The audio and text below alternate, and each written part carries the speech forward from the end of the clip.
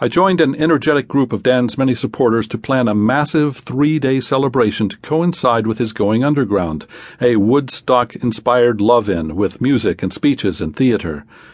We secured the use of Barton Hall, the cavernous arena at the north end of campus used for basketball games, phys ed classes, and convocations.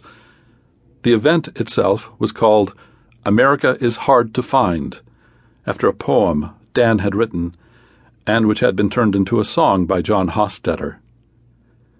It'd begin on Friday, April 17, and would include a Freedom Seder, a theatrical representation of the traditional Jewish religious observance, performed by New York's Bread and Puppet Theater.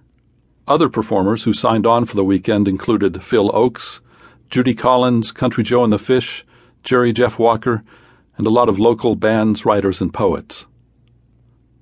On the day of the event, I went to a farm outside Ithaca where Dan had been hiding since his disappearance. In spite of my earlier failing, I'd been asked to bring my makeup kit again, and once more I applied such masking to Dan's face as I dared. At the appointed hour, a motorcycle drove up, and a cyclist entered, carrying an extra helmet and leather jacket for Dan. Fully outfitted, Dan was unrecognizable, due entirely to the helmet, and not at all to the makeup. I went ahead to Barton Hall to help prepare the way. Not an inch of floor space was available, and hardly an atom of oxygen. The Cornell Daily Sun reported that more than 15,000 people attended.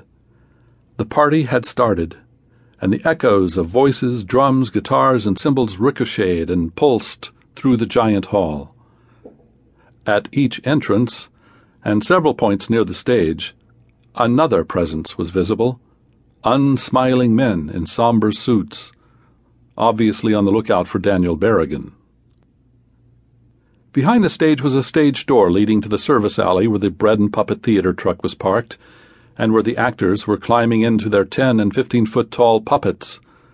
A motorcycle pulled into the alley, with a passenger on the back.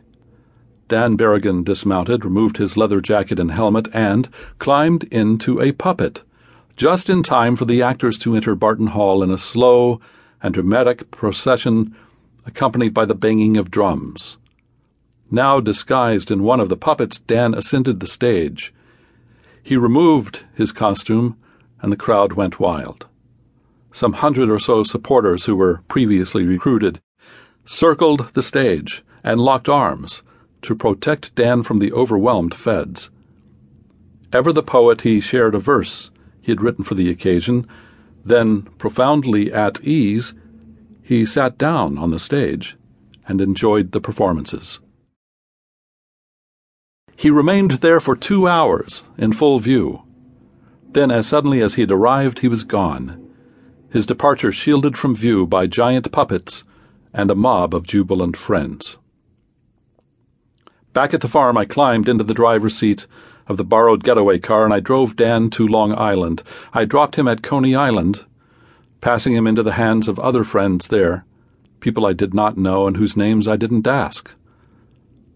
The drive to Coney Island was the longest time I'd ever spent alone with Dan. We talked about the trivial and the personal, food and family and spring. We talked about the war. We talked about resistance. He told me about a friend of his, John Grady, and he invited me to John's home, a retreat at some place they called Iron Mountain in the Bronx. There I could meet with others who wanted to stop the war and the draft.